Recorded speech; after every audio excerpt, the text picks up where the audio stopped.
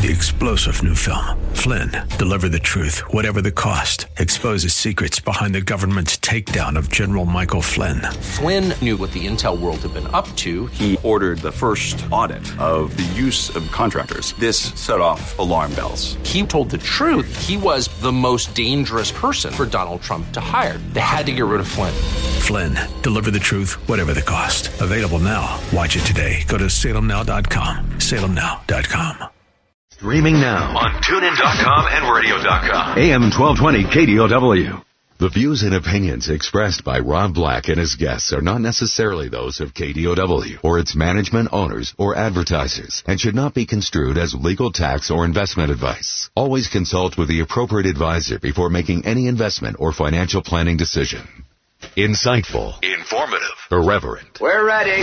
1220 KDOW presents Rob Black and Your Money. Your source for breaking news, market updates, and successful investment strategies for the 21st century. Sounds like a great program. Getting you to retirement in today's market. So let's get on with the show. Taxes, family finance, insurance, the economy, technology, media, and entertainment. Rob is talking about it with you at 800-516-1220. So call in, we'll chat and have some fun. Now to start your day with the latest news and market commentary. Here's Rob Black on the Bay Area's business leader, 1220 KDOW.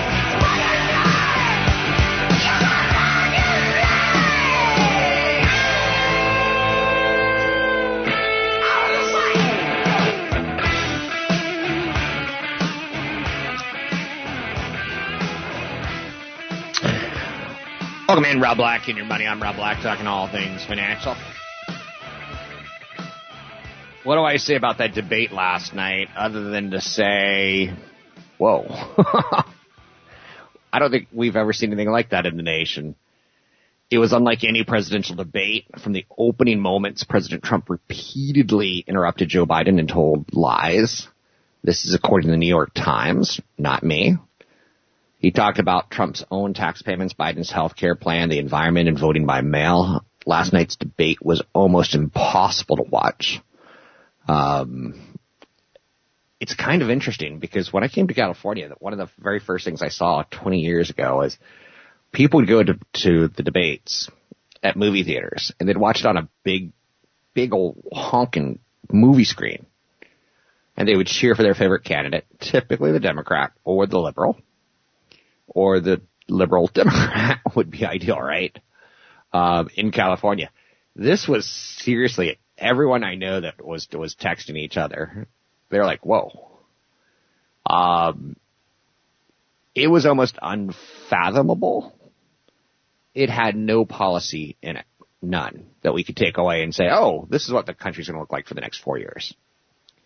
No issues were decided last night. It was a mess. I think that's fair of me to say. That's my political comment of the day. No more. Let's see. What can I switch to? Disney's laying off 28,000 employees. Poor Cinderella. Poor Cinderella, right? Yeah. The people who play Cinderella at theme parks, gone, fired. You're fired. You're fired. The airline industry is getting prepped for more layoffs unless they get more money from a stimulus plan. Steve Mnuchin is giving the stock market hopes of and dreams of something bigger and more wonderful. He's saying, we're going to do our best. We're going to try to get something done. Treasury Secretary of the United States. We've gotten to the point that the president doesn't talk about policy with the Democrats. Steve Mnuchin does. I'm fine by that. Mnuchin comes from my background. He's a Wall Street guy. He's considered a Democrat, and he's considered very, very moderate.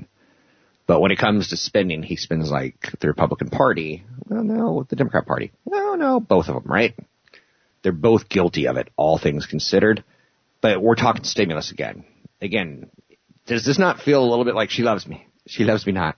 She loves me. She loves it. Stimulus plan on, stimulus plan off. Stimulus plan on, stimulus plan off. I don't count on it, is what I'm saying here. At this point in time, don't come to school with no lunch money because you're not going to get a free meal. If you get a free meal, wonderful. but I would assume that things are going to get a little bit tougher in our economy, based on rhetoric. But it's the funny part about that was 4 years ago, I would say, oh, they're going to get something done. 6 years ago, oh, they'll get something done. 8 years ago, they'll get something done. 10, 20, 24, 60, whatever. They'll get something done, and they always have. Now it feels like the pandemic is lasting a little bit too long on our economy. And the Republicans and Democrats aren't working together to do the government fixes that would be needed to tie people over. So with Disney announcing those job cuts and with the airline industry saying, hey, we're coming right at you guys. We are going to cut things as well. Not only the airlines, not only Disney. I've seen a lot of hotel companies say we're going to go out of business unless leisure picks up because there's no business travelers anymore. And that may be permanent with companies like Google and Facebook saying you guys don't need to come back to work until mid-2021. What? So business travel seems to be on hold and it won't snap back. No V-shaped recovery. There was such a great moment last night where Chris Wallace, the moderator, said, and I'm dipping back into politics. He said something along the lines, and V-shaped economic recovery or K-shaped, and we didn't get to hear an answer because they both started interrupting each other. But I like the K-shape where, and I don't personally like it, but I like the analogy where the haves continue to recover and the have-nots go back down. Kind of like a K, where everyone went straight down on the left side, and then the recovery is different. It feels that way to me. Royal Dutch Shell said it's cutting between 7,000 and 9,000 jobs. Dow said it's going to reduce its workforce by 6%. So it's not just the airlines. It's not just Disney. The airline said they're on the verge of shedding about 30,000 jobs. Disney cut down 28,000 employees yesterday. That starts to add up. Just throwing it out there for you. Now, why is the market up today? Good question. Because Steve Mnuchin says lawmakers will give stimulus a serious try. A serious try? Go give it the old college effort, son. And your son gets there and eats pizza. Kind of thing, right? That's where I'm feeling we are. But Mnuchin's hopeful. August pending home sales soared to a record high, fueled by rock-bottom mortgage rates. Pending home sales rose 8.8% in August, reaching a record high pace. Sales were 24.2% higher in August than in August 2019. Okay, let me just throw that down there for uno momento. Pending home sales are 24% higher than this time last year.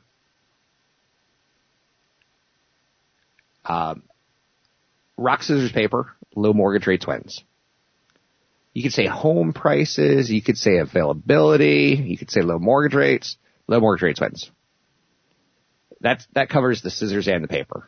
It wins. And what we have right now is low mortgage rates. Tremendously low. I've got huge low mortgage rates. Below 3%. The Fed intends to hold short-term rates low for a while. You can literally buy a home with almost no mortgage payment. That's not true. 3% is pretty low, though. And you could fix it up and sell it in 2 years to someone else for 3%. That should do well. If you fixed it up nicely. But that's kind of the mindset we're getting in. These mortgage rates are going to stay low forever. No, they won't.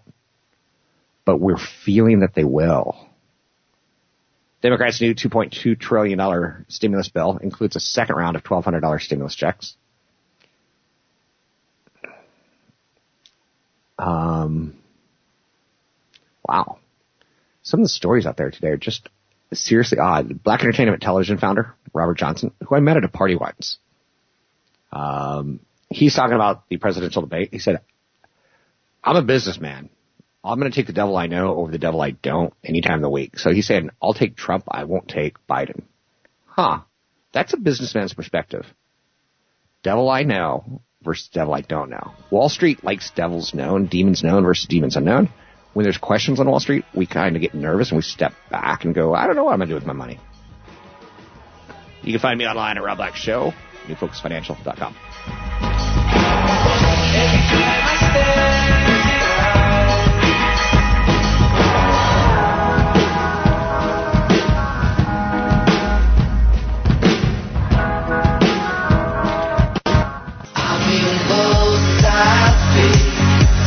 Your comments and questions are always welcome. Visit Rob Black online at robblack.com. Now, back to Rob Black and Your Money on AM 1220 KDOW.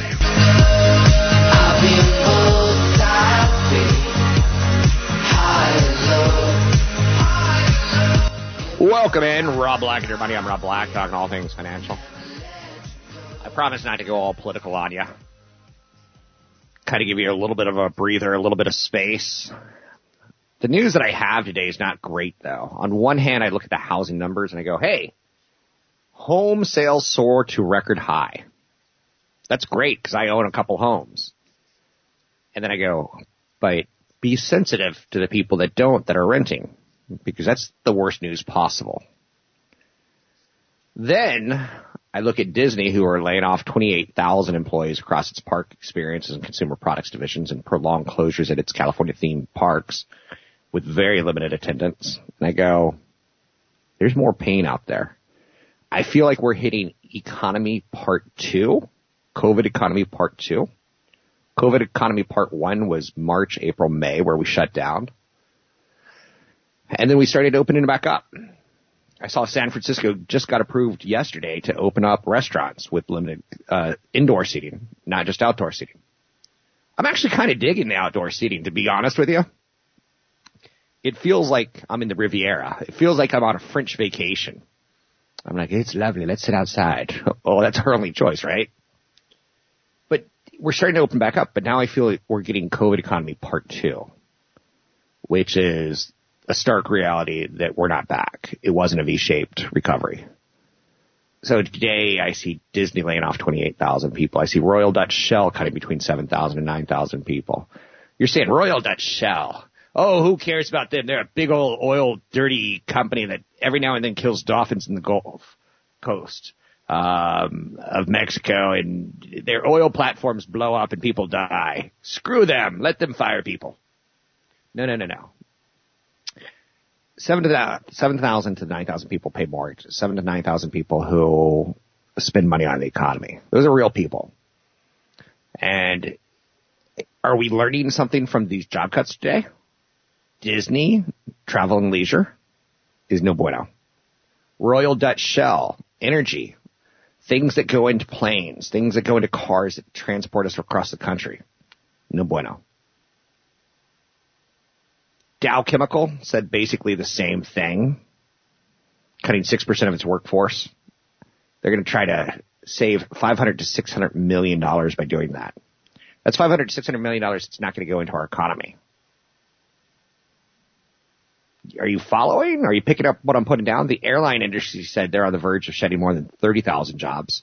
Again, let's say that's 30,000 people who can go to dinner, who can pay their mortgage, who could pay their rent.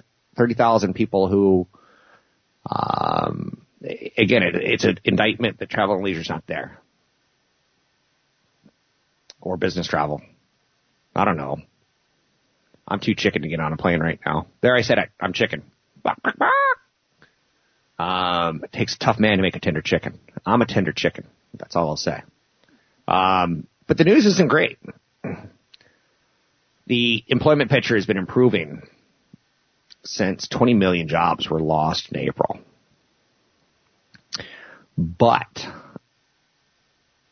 now we're facing another round of layoffs. So the improvement that we saw, where we recovered essentially half those jobs back,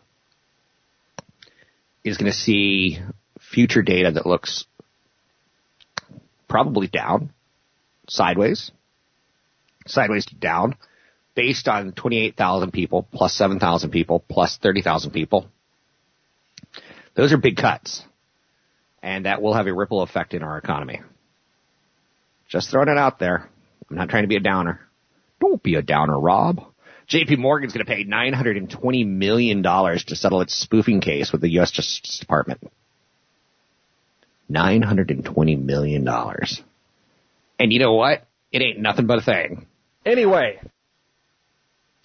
the Pope once did a miracle. This goes back to my childhood, and it's a Pope joke. Work with me. Once did a miracle, and he said, I did nothing but a thing. People were like, you just turned bread into water or water into fish. Nothing but a thing. JP Morgan paying $920 million is nothing but a thing. It is a line item that will be quickly forgotten. Are we ready to go after financial companies with low interest rates? Probably not. There's a ton of value there, and when interest rates march higher, that's going to be the sector that outperforms. But no one's expecting interest rates to march higher. And I look at it and I go, I would love to own JP Morgan Chase. I would love it. I love it. I love it. I love it. I love it. Saturday Night Live returns October 3rd. But the U.S. bank, JP Morgan, faced charges of market manipulation after making fake trades with precious metals and treasury futures. That's not cool. So they were lining up like, oh, gold's going higher. And then telling their brokers, tell people gold's going higher. And they would buy gold in phony accounts. And they would manipulate gold going higher. And then all their clients would say, oh, I want to buy gold, I want to buy gold, I want to buy gold. That kind of manipulation is not cool. It's deferred prosecution agreement. That doesn't mean you did good. That means you did bad. So should we hold it against JP Morgan Chase and say, I'm never going to invest money with you? Maybe. A nearly $1 billion penalty. $920 million. They should have just made it $1 billion. Just to be honest with you, just to make it more, make the typist put a B in there. $920 billion is a lot. $920 million is a lot. $1 billion is a lot. But it's nothing to a bank of this size and scope. Energy lost 3% yesterday. And today we see Royal Dutch Shell say we're cutting jobs. It's the worst performing sector so far in 2020. It is not even close. Energy's down 47%. Real estate, the second worst sector, is down 14% year to date. Financials down 12.2. Utilities down 11. Industrials up a scotch, like a fraction, like less than a chipped tooth, like 15 basis points. Basic materials up 9%. Communication services up 16%. Healthcare up 19%. Consumer cyclical up 37%. Technology up 44.5% as far as the Standard & Poor's sectors go. So energy is down 46%. People like Elon Musk are loving it. Ba-da-ba-ba-bop. Elon Musk is loving it because he's a clean energy guy. Last night, if we got any policy out of Biden or Trump, we might say, let's bet more on clean energy, or let's bet more on oil. I can't tell you who won last night. It was a mess. But I will tell you this. I'm looking at energy down 46%, 47%. And unlike Rocky movies, sometimes the losers come back to do okay. It could be the best sector next year, next quarter. You should be looking at it going, I see a lot of potential upside there because it's not going to zero. We're not paying zero at the pump. We're not paying zero to fly. I'm Rob Black, talking all things financial, money, investing, and more. Find me online at robblackshow.com.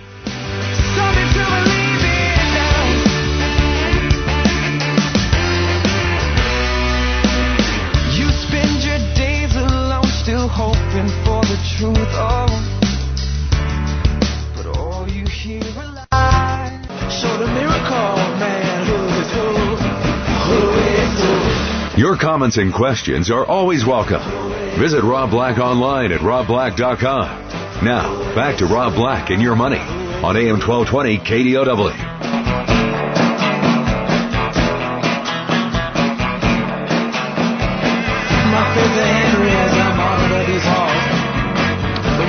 I'm Rob Black, talking all things financial, money, investing, and more.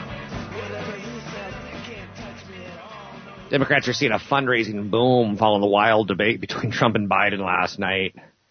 Democratic fundraising website known as ActBlue processed close to $8 million between 9 o'clock and 11 o'clock last night, East Coast time, shortly after the debate. Very, very dramatic. Let's bring in Patrick O'Hare, Briefing.com. Mr. O'Hare, Wall Street is supposed to be boring. It's supposed to be numerical. It's math-driven. And yet it's getting a little bit of the drama feel to it these days with job cuts and presidential elections. What are you covering at Briefing.com and your page one? What's your prevailing thought today? Hey, good morning, Rob. Well, the prevailing thought is that I'm trying to basically stay away from the debate and looking at really just the market reaction, right? Obviously, there's plenty of views as to what we all witnessed last night. But for our purposes, obviously, we're only concerned really with one view, and it's what's going on with the market and what that might convey about what transpired last night. And frankly, you know, the page one commentary it's written before the open and before the market open, the futures market was kind of leaning in somewhat of a flat direction in terms of the signaling. And I think that what that ultimately suggested was that, you know, market participants didn't really walk away from last night thinking that it knew anything differently that it didn't think already about this whole election process, right?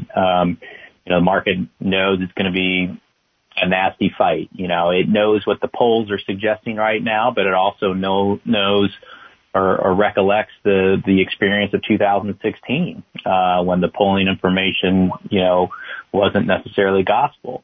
And it also, I think, is cognizant that, you know, an outcome on election night might not be possible.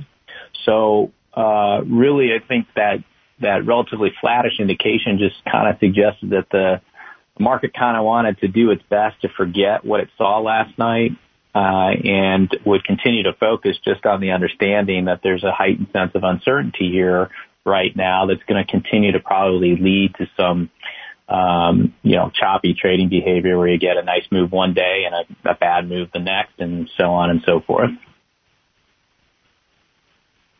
So where do we go at this point in time? Because I looked at my opening commentary today and I saw energy's down 40+% for the year. Do we look for energy as a sector of value, or do we stay on the sidelines and wait till we get a clearer picture on travel and leisure? Because Disney's saying things aren't looking great. They're cutting jobs. It's tough for me to be definitive at this point in time and point people to go play in that playground. Retail doesn't seem right. Tech seems overbought. Energy seems like you're buying a loser, and I hate buying losers, but that seems to be where the value is. And then I can get into minutiae and talk about chemicals and other things. But do you see anything working right now that you feel positive about, or do you see anything getting worse that you want to tell people to stay away from? Yeah, so you hit the nail on the head, Rob. I mean, there's just kind of like have this. I mean, there's always uncertainty, but there's just a heightened level of uncertainty right now.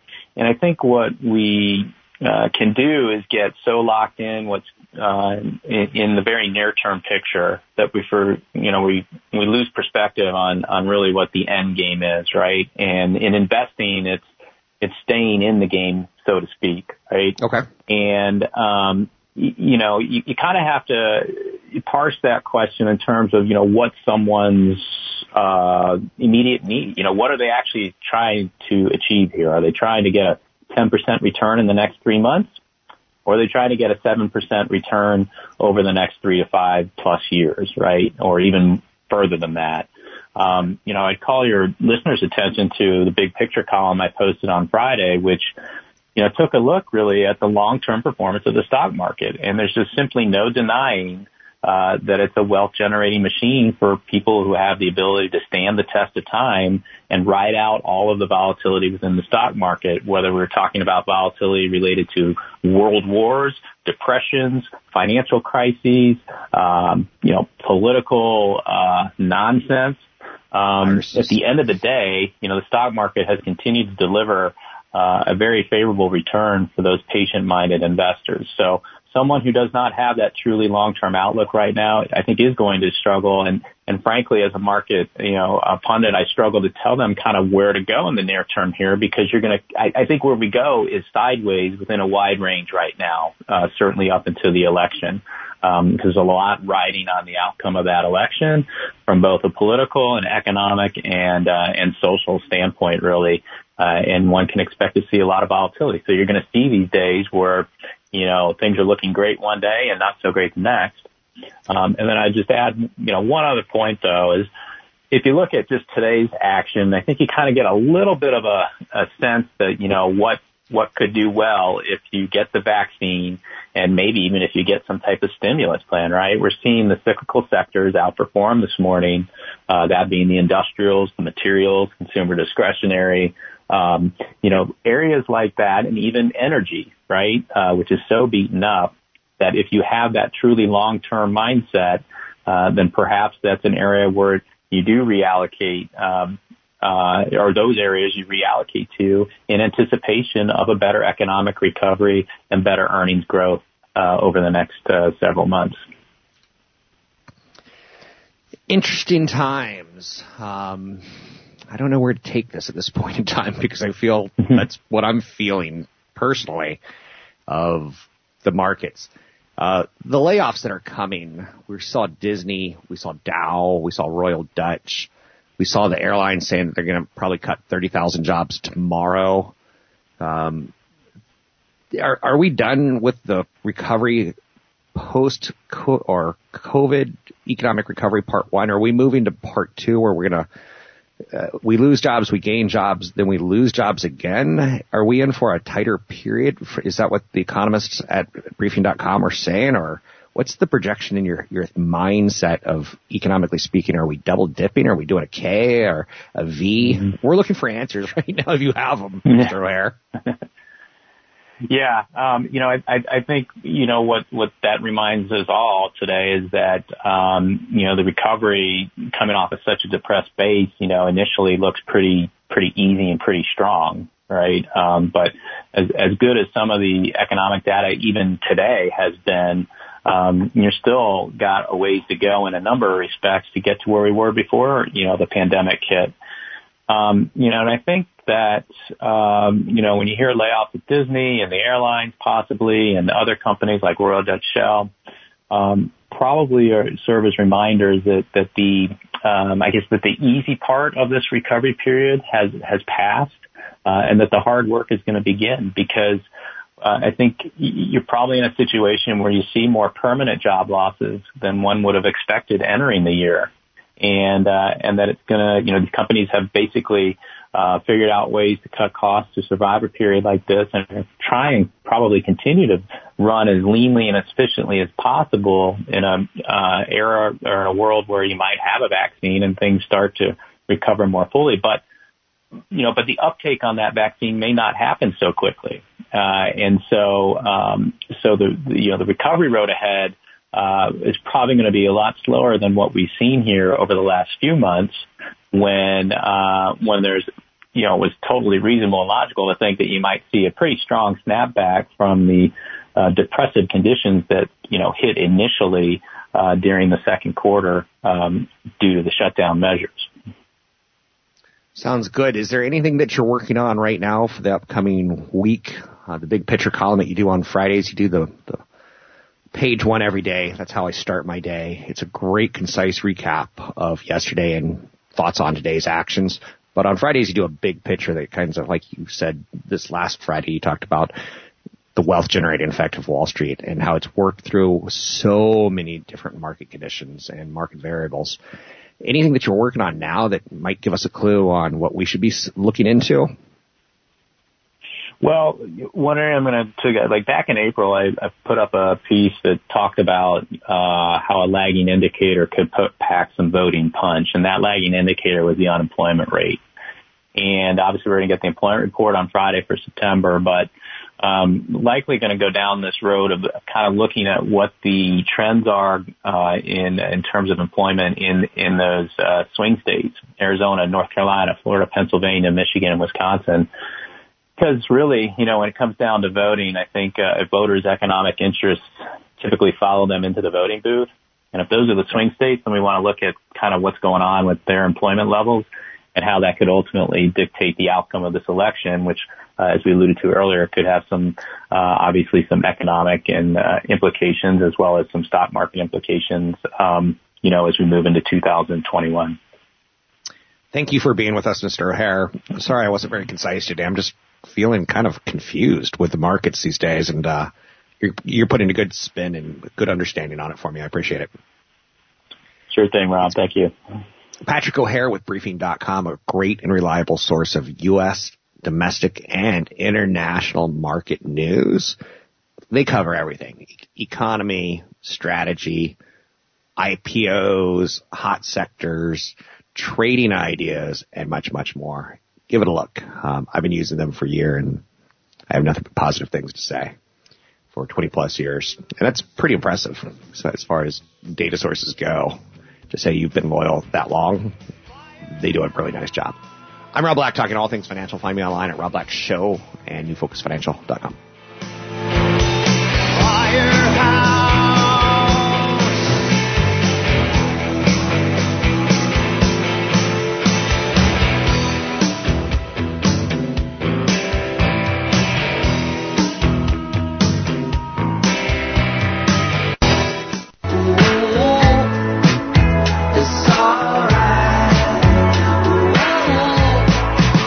Your comments and questions are always welcome.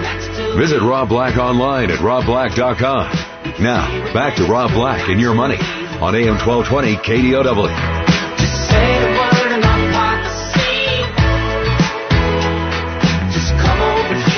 So, I'm getting a little bit sad because I'm looking at the next few months. The NHL just wrapped up the Stanley Cup finals, and they're probably not going to start back up until January. Okay, they typically start in October, and I look at the calendar right now, and I'm like, they're supposed to be starting now. The NBA is going to wrap up probably the next 10 days or so. And it looks like LeBron James is going to have another championship, which, hey, that's not bad news if you're Nike.